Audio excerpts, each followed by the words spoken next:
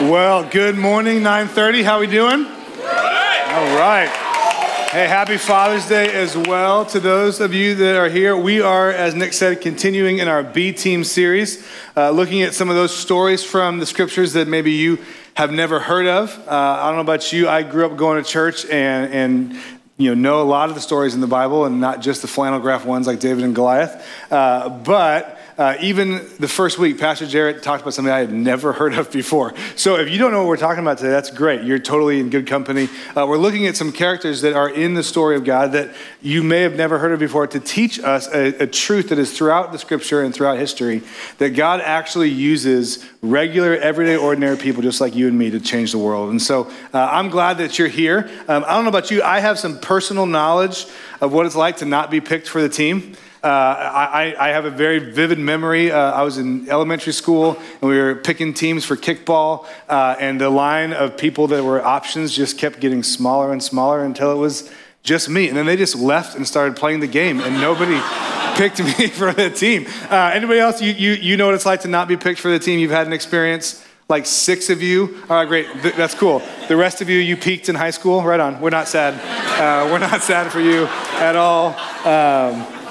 But when it comes to, like elementary school, like it feels bad, but it's not that big of a deal. But now as you're an adult, like not being picked for the team, maybe it's a position in the company and you get passed up for a promotion that you think you deserve, or maybe it's getting invited to that party and being around those people that you thought were your friends. We can have these moments where the idea of not being first pick can actually kind of be damaging to our soul and our self-worth. And for many of us, when it comes to the idea of how that translates into our spiritual life, we think that being used by God is just for the super Christians. Right? It's just for the spiritual elite. It's just for the pastors and the priests and the small group leaders, and that's not us, right? We can think that, but the reality is that God actually wants to use you in your life to do something powerful. And we're going to look at a story today that actually shows that there is something in every single one of our stories that God wants to take and drive us to a larger story, a bigger story, but it's usually going to be on the other side of something that we're afraid of or a situation that we don't love. And so as you were able to chat with some new friends, like you would just be able to talk to them about what's a scenario that you just felt like you had to get out of it, right? Maybe for you it was a bad date, right? You're like, I should have set up my emergency text earlier. I didn't think this through, and now I'm paying the consequences, and I'm just stuck here, right? Order everything on the menu, right? So maybe it's a bad date. Maybe it's a conversation where someone just would not stop talking, and you're just like, yeah. Did you? No, bye. Like you just kind of exit, right? Or maybe it's something at work where you found yourself in a meeting, and then someone asks what you think, and you're like, ooh, I wasn't paying attention. Shoot, where can I go, right? And so you have these moments where it can be challenging, but you're like, I need to get out of here. And then there are harder moments, bigger moments, right, where you know that there is something more at play, something else is going on, and the situation where you find yourself wanting to escape is actually illuminating something deeper in your soul. Right. For me, I was at a party one time, and I walked into this house where our friends had invited us, and right there in the kind of the same front room was a person that I had a conflict with. Nothing major, right? We didn't like hate each other. We just had this really, symbiotic, unspoken relationship that we're never to be in the same place at the same time, right? And it was a great arrangement. We were following the rules. Everybody was fine. But our mutual friend did not understand our unspoken relationship. It's funny how it works that way. And all of a sudden, we're now face to face with each other, and I'm looking for an escape hatch. Can I talk to anybody else? Can I make small talk? How soon can we leave? Right? And I'm like, I didn't get to enjoy this party, and I was looking forward to it, but I didn't get to enjoy it specifically because I was coming face to face with the reality that I actually wasn't free, that there was something going on in my life with this person that was keeping me from experiencing life to the fullest. And we all have this, right? You have your thing that's in your life, I have mine, and it's so common that without even knowing it, it's kind of subconsciously, we can create habits and patterns of travel and, skills that we will learn and bring into our life of how to avoid circumstances that we would rather not play a part in. How to avoid people, how to avoid places, how to avoid aspects of life that we just don't want to deal with. We are actually all very good at this. Maybe there are places that you just don't go anymore. And it's okay. It's worth it to you to miss out on that event or that restaurant or even that city because you don't want to face what it would take to engage what is there for you. right? That person or that memory. There are aspects in your life and stories you may tell yourself that keep you from those things. Maybe perhaps you have learned to manage your image in such a way that it communicates a different story than what's true, that you're actually not so good at managing your money. Maybe for you, there are aspects of your prayer life that are constantly asking God to change people or places or circumstances, because if they would just play their part in your life movie, everything would be better off. I've prayed those prayers before. Like, this is true of me too. But my question for us today is, what if the circumstance that you are asking God to change is actually the same circumstance that God wants to use to change you? What if the circumstance, the thing that you wish would go away, would be different, would be like it used to be? What if that circumstance that you're asking God to change is actually the same circumstance that he wants to use in your life and in my life to transform us, to grow us, to make us more of who he has created us to be? And so today, we're actually going to look at a story in the scriptures about a circumstance that both parties would wish that was different. Right, it's actually in the book of Philemon. It's one of the shortest books in the Bible. And so if you want to grab your copy of your scriptures, there's a gray one in the seat back pocket directly in front of you. This letter is a letter from Paul, and it's so short, it's literally only on one page. All right, so go ahead. If you grab the Bible, turn to page 837. And we're going to pick this up. But to give you a little context before we jump into it about what's going on, is there's two people in this story. This letter is from Paul, and most of Paul's letters are found in the New Testament, are written to groups of people, right? Large churches and large cities, Colossians, Galatians, Ephesians, all of those, you've heard of them before.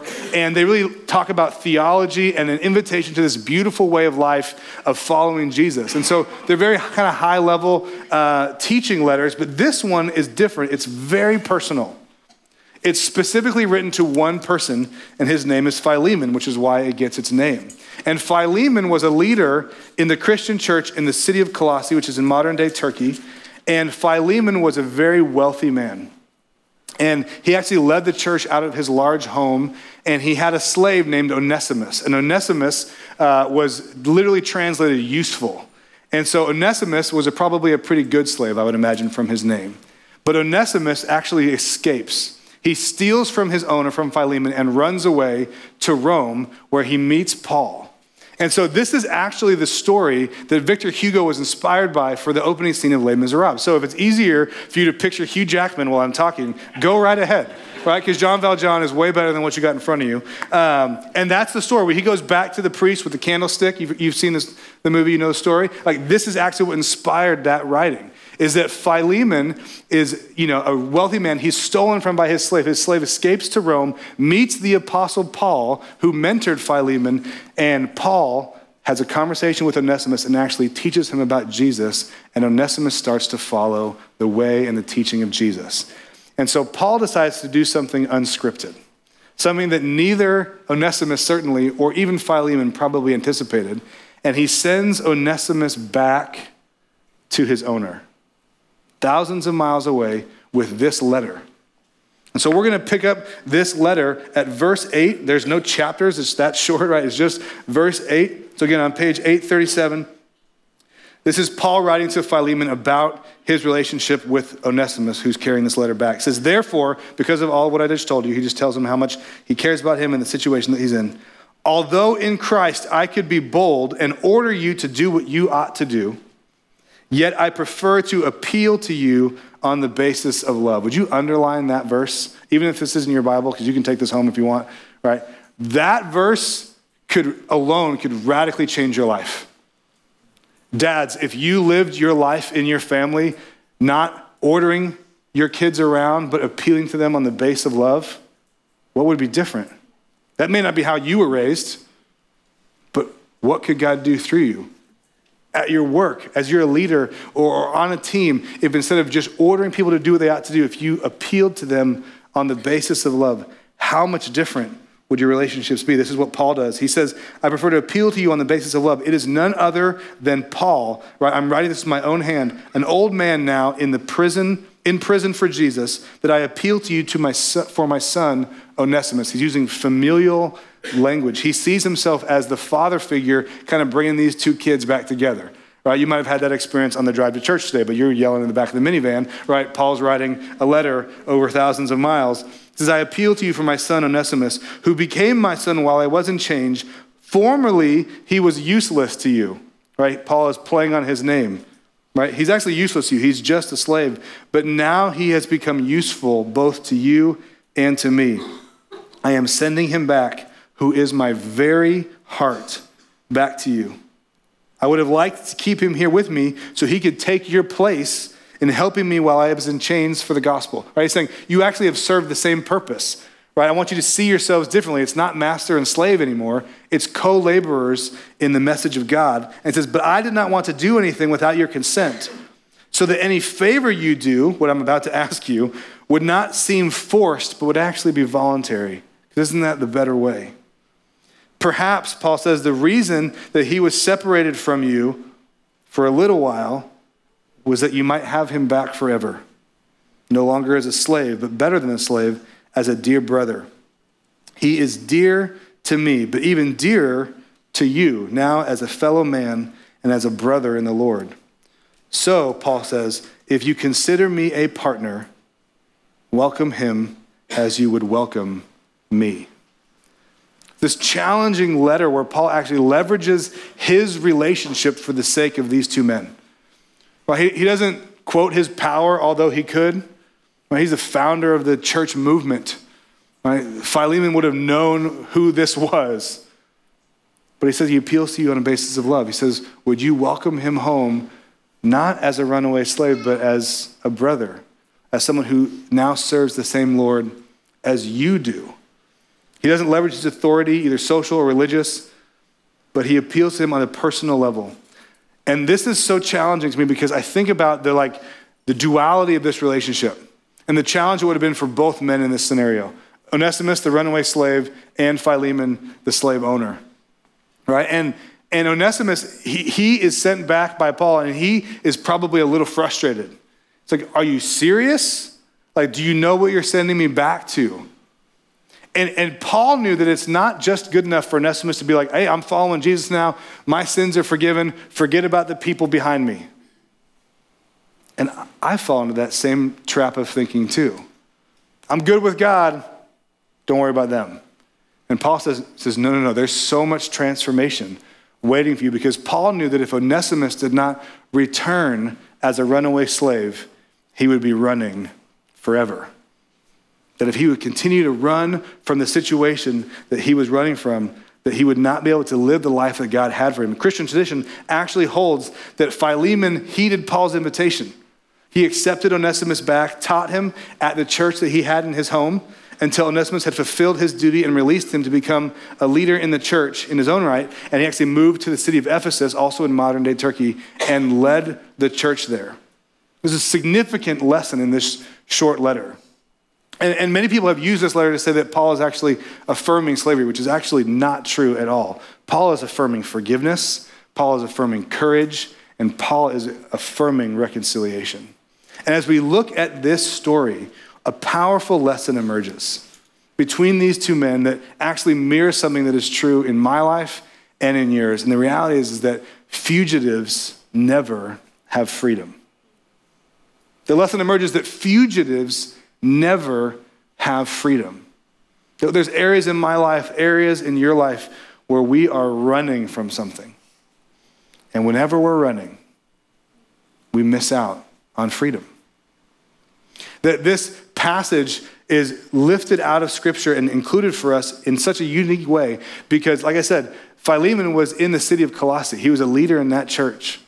And when he receives this runaway slave back, the slave himself is carrying this letter. He's like, hey, read this first. Right, read this before you do anything. Right? It's from Paul, I promise. And as he's reading this letter, I can only imagine what's happening in his body. The frustration he must have towards this person that stole from him and ran away. The shock that he's actually back and has connected with his mentor, Paul. As he's reading these words from the apostle who wrote his church a letter to start it in the city of Colossae, I wonder if the verse in Colossians 3:11 jumped out in his memory where Paul writes, Here in the family of God, there is no longer Gentile and Jew, circumcised or uncircumcised, barbarian, Scythian, slave or free, but in Christ, Christ is in all and is with all. And I wonder if Philemon goes, oh man, don't you hate it when like that idea, that theological principle that you can amen to and nod your head to shows up in your life? And you're like, oh, I got to really make a decision about this now. I imagine that's Philemon's situation, right? Love your neighbor. And then you have a neighbor that just like plays EDM music at 1 a.m. Really? Hypothetical situation, guys. Hypothetical situation. Wakes your kids up on Saturday when you're preaching on Sunday. When the unexpected bill comes and you actually have to trust God for your finances because the circumstances caught you off guard, right? When someone comes back to you and asks for forgiveness, to recognize I've been so forgiven by God, and yet I so deeply want to withhold forgiveness from this person. Imagine who would it be in your life if someone came back to you that had stolen from you, harmed you, abandoned you, and they showed up with remorse. Real talk, how easy would it be for you to receive them, to forgive them, to grace them with a new start? Or to flip it around, maybe who's someone in your life that you've spoken poorly of, you've slandered them or gossiped about them, or you have an unspoken arrangement like I did with that person, you kind of just avoid each other. What would it take for you to go back to them and say, hey, there's a lot in the gap between our relationship, and some of it's on me and some of it's on you, and I can't control what's yours, but I want to say I'm sorry for mine. What would it take for that to happen?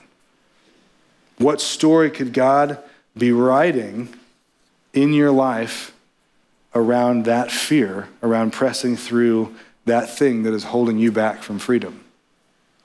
Because I think Philemon and Onesimus, they had come to grips with the reality in their mind that the relationship was actually already over.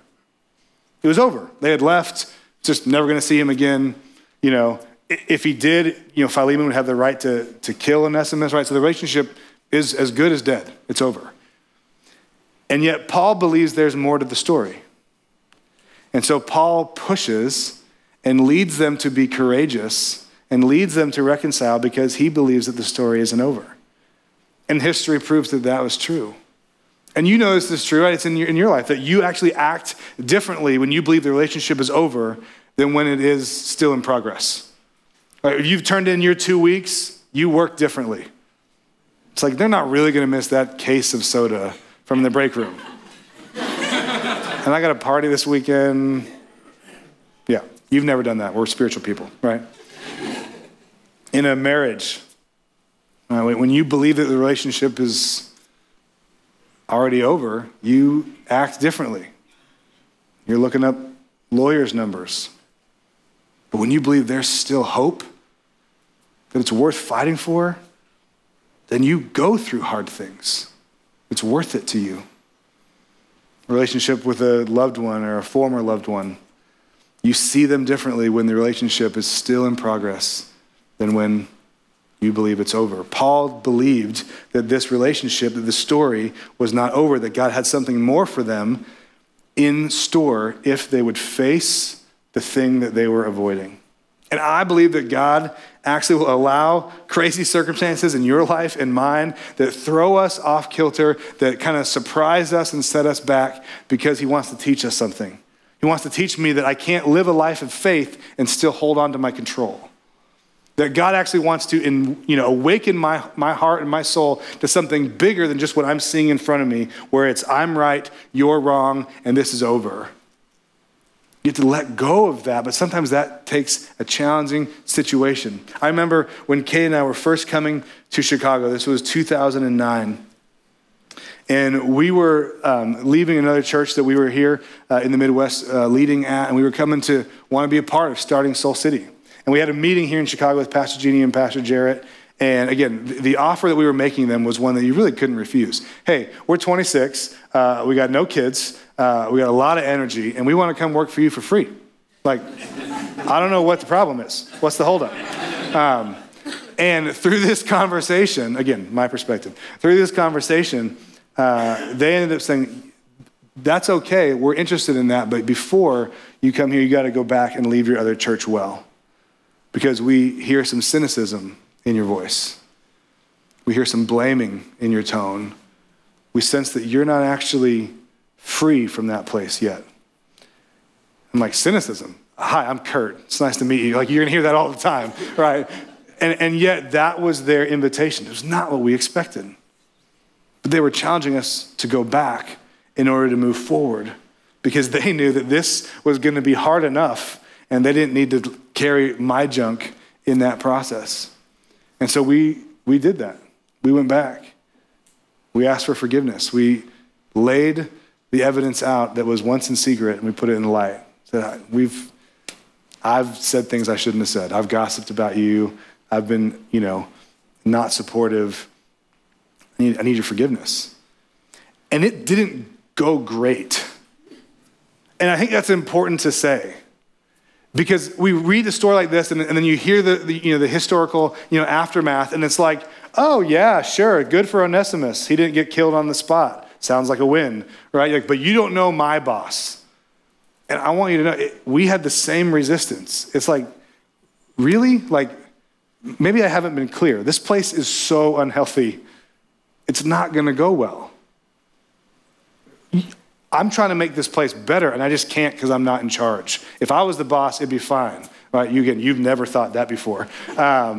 You have those moments where it's like, what if this doesn't go well? And again, changing the circumstances is not the goal. That wasn't the goal in Philemon and Onesimus' story. It wasn't the point for us, and it's not the point for you tomorrow at work. Changing the circumstances is not the goal. It's facing the thing that you are running from for the transformation that God wants to do in you. That's the goal. That's the invitation. That there's a bigger and better story that is possible if we stop running and start facing the things that we're avoiding, because fugitives are never free. As long as I'm running from something, I'm not free. So what is it for you that you need to stop running from? What is it for you that you need to start facing and experiencing the freedom? Because we found when we went back to our old church and back to our old boss and had those hard conversations, we found that Lewis Smedes quote to be proven true, that forgiveness is actually when you set a prisoner free and discover that prisoner is yourself. That forgiveness is when you set a prisoner free and you come to recognize the prisoner the whole time has been me. So what is it for you? What's holding on to you? What has a grip on you that you felt it in your body since the moment we started talking about this, and you are looking for an escape hatch to now get out of this message? That thing that you wish you could stop thinking about, I believe that's from the Holy Spirit. That's not just something happening in your mind. I think that's the Spirit of God saying, pay attention to this. There's transformation for you and growth for you on the other side of this fear. Maybe it's something about money, that the bills keep coming 30 days overdue, 60 days overdue, and you just keep covering up and moving it around from one credit card to the other, because that game and that hustle is easier in your mind than sitting down and having a hard conversation with your family. But where are we at? Where are we at? Maybe it's an addictive pattern that has a hold on you. And at one point it was a mistake, but now it's not a mistake anymore. You don't save for a mistake. You don't buy a plane ticket for a mistake.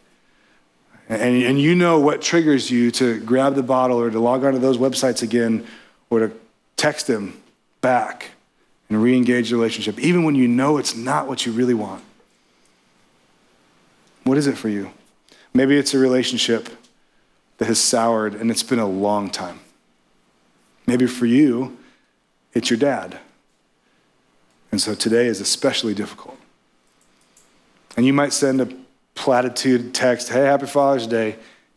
But if you're honest, you're hoping he doesn't respond, because that would be easier. And I remember 3 years ago on Father's Day, I found out I was going to be a dad. And as we moved towards my daughter's birthday, my mind went to many of my friends, female friends, who have an incredibly tumultuous and difficult relationship with their dad. It's just, for whatever reason, a lot of different details, it's just not helpful or healthy. And I remember holding my daughter thinking, I don't think any dad in this moment thinks about what it's going to be like 30 years from now, and we haven't spoken in 3. I don't think anybody wants that. But life happens, and stories get written, and apologies never get offered. And the God of the universe, your heavenly Father, don't miss this, the God of the universe says there is more for you than that. Maybe it's not your dad, maybe it's somebody else, but whoever that you're thinking about right now, there is more for you than that.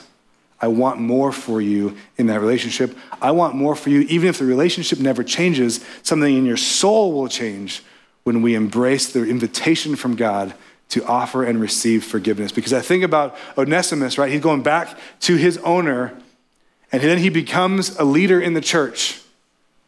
And he reads this passage, because that's all they had. They didn't have the scriptures back then. They just had letters from Paul. And when he was in Ephesus, he reads the letter from Paul to the Ephesians where it says, you actually are the ambassadors of reconciliation for people. It is your job, because of what Jesus has done for you, of giving his life on the cross, when God could have easily said, y'all ain't worth it, you're too difficult, I'm gonna move on. He says, no, I'm gonna engage, send my son to die on the cross so that your sins can be forgiven, you can have a brand new life, a new purpose, so that you can be reconnected to me. God did something when he didn't have to, and Onesimus could go, you know what, I got a story for you. It's not just an idea, it's not just theology. Let me tell you about what I had to do. This idea of reconciliation, that God actually can make people that shouldn't like each other love each other. Let me talk to you about that. Let me tell you my story. What could happen on the other side of your courage? It may not go well. The circumstance isn't the point. And I'm not encouraging you to go back to an unsafe or unhealthy person. That's not what I'm saying. But you know the situation. But you know that if you need to, you can still offer forgiveness from afar. I was talking with a friend in between gatherings upstairs, and she was telling me the story that she was having with a friend of hers leading up to this weekend. She said it was this conversation of like, just do it. What's keeping you?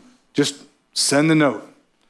And we were talking about how there was a moment where I was facing something and talking to my counselor about it. And she pulled her big calendar off the wall and set it on the table and said, let's just pick a date when you're no longer going to be a victim to that story. Started flipping through. March good? No. October? I'm like, do you have a calendar for 2020 yet? But what is it for us that keeps us? And again, it doesn't mean the circumstances is going to change. But what it might mean is that the voice of God would become so clear in your soul that who your heavenly Father says you are would be so powerful and loud that whatever your earthly father may say about you begins to wither away. What your heavenly Father says is true about you is so clear to you that you're confident in that your boss's opinion doesn't matter as much anymore. That the thing that is holding you back, that you need to lay down at the altar, that you need to stop doing, or the thing that you have to start, the dream that God's put in your life, but fear has kept you back because you don't know if it's gonna work, that the voice of God and the wind of the Spirit would encourage and empower you to move into the life that he's created you to live. When I think of this story, I think of my friend Danny Isaac, who is a part of our church, has been here for a number of years, and she would tell you that when she first came to Soul City, she stood outside the doors until the gathering had already started so she could sneak in, get a seat, and then get out before it was over. You've never done that, I'm sure, but that was her scenario, right? She would be honest about that. And yet she pushed through her fear, her anxiety, and actually stepped in to even start serving around here. And she serves on our next team as a connection specialist, helping other people now engage in the story of God and move from beyond sitting actually into contributing. what's so powerful about her story is that actually last year, she was a part of what's called the World Race, where she was in a new place almost every month and began leading and training people on how to do ministry in different contexts, meeting a stranger almost every other day. And that's something that she, a couple years ago, she was, I would never have thought in a million years I could do that. Never have done that. But what God invited her to do, to press through and to have courage, has opened a bigger and much more beautiful story for Danny's life. So what might God have for you?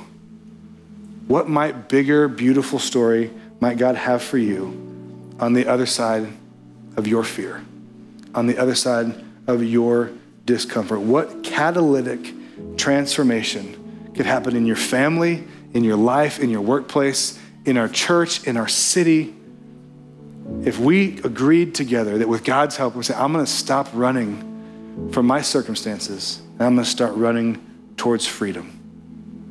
I'm gonna stop running from my circumstances and I'm gonna start running towards freedom, because I've been so forgiven, I can offer forgiveness. Because God is with me, I can have courage. Because the perfect love of God casts out all fear. I don't have to be afraid, but when I am, I can say, God, would you help me? What would happen in your life? What do you need to, you know it, you're feeling it right now, that you need to stop doing. You need to be honest about, you need to ask for help with. Maybe it's something that you need to start. You need to take a step of faith, let go of control, lean into the relationship and fight for it rather than leaning out. What is it for you? My hope and prayer is that this short letter that on the surface shouldn't have even been included in the Bible, but God saw it fit to be included and preserved so that you could hear about it today. My hope and prayer is that it challenges and invites you to live a life that God is dreaming for you to live, that you experience the vast freedom that is waiting for you on the other side of your fear. So I would love to pray for us, that would be the kind of people that we would be, that would be what we are known for, that would be how we live and step into our life, is because we are confident in the voice of our Heavenly Father. And that changes what we do in our own life, in our own relationships, at our own work, and in our own family. So will you stand and let's pray together? And we're gonna take a posture of prayer that we have right here where our hands are actually open. And I hope that by putting your body in that posture, it would do something in your heart, saying, God, this is tough. This is scary. I need to receive from you before I can go do anything. So God, I need you. So let's pray together. Heavenly Father, thank you that when we express that we have a need, you are quick to fill it. And so for some of us right now, God, we need hope. Hope that the relationship isn't over. Would you give that? God, some of us, we need courage. Courage to do what we know we need to do, that you never force on us, but you appeal to us on the basis of love. So God, we need courage. For some of us, God, the tough conversation we have to have isn't with a person, but it might be with you. To say, God, really? Are your arms open wide to me? Because I've been running from you, writing a story about what I think you will do in response to me. God, would your tender voice speak to those who might be feeling that right now and welcome them home, letting us know that your arms, Heavenly Father, are always open wide and that forgiveness is possible because of Jesus. So Jesus, it's in your name that we pray for all of these things. Amen.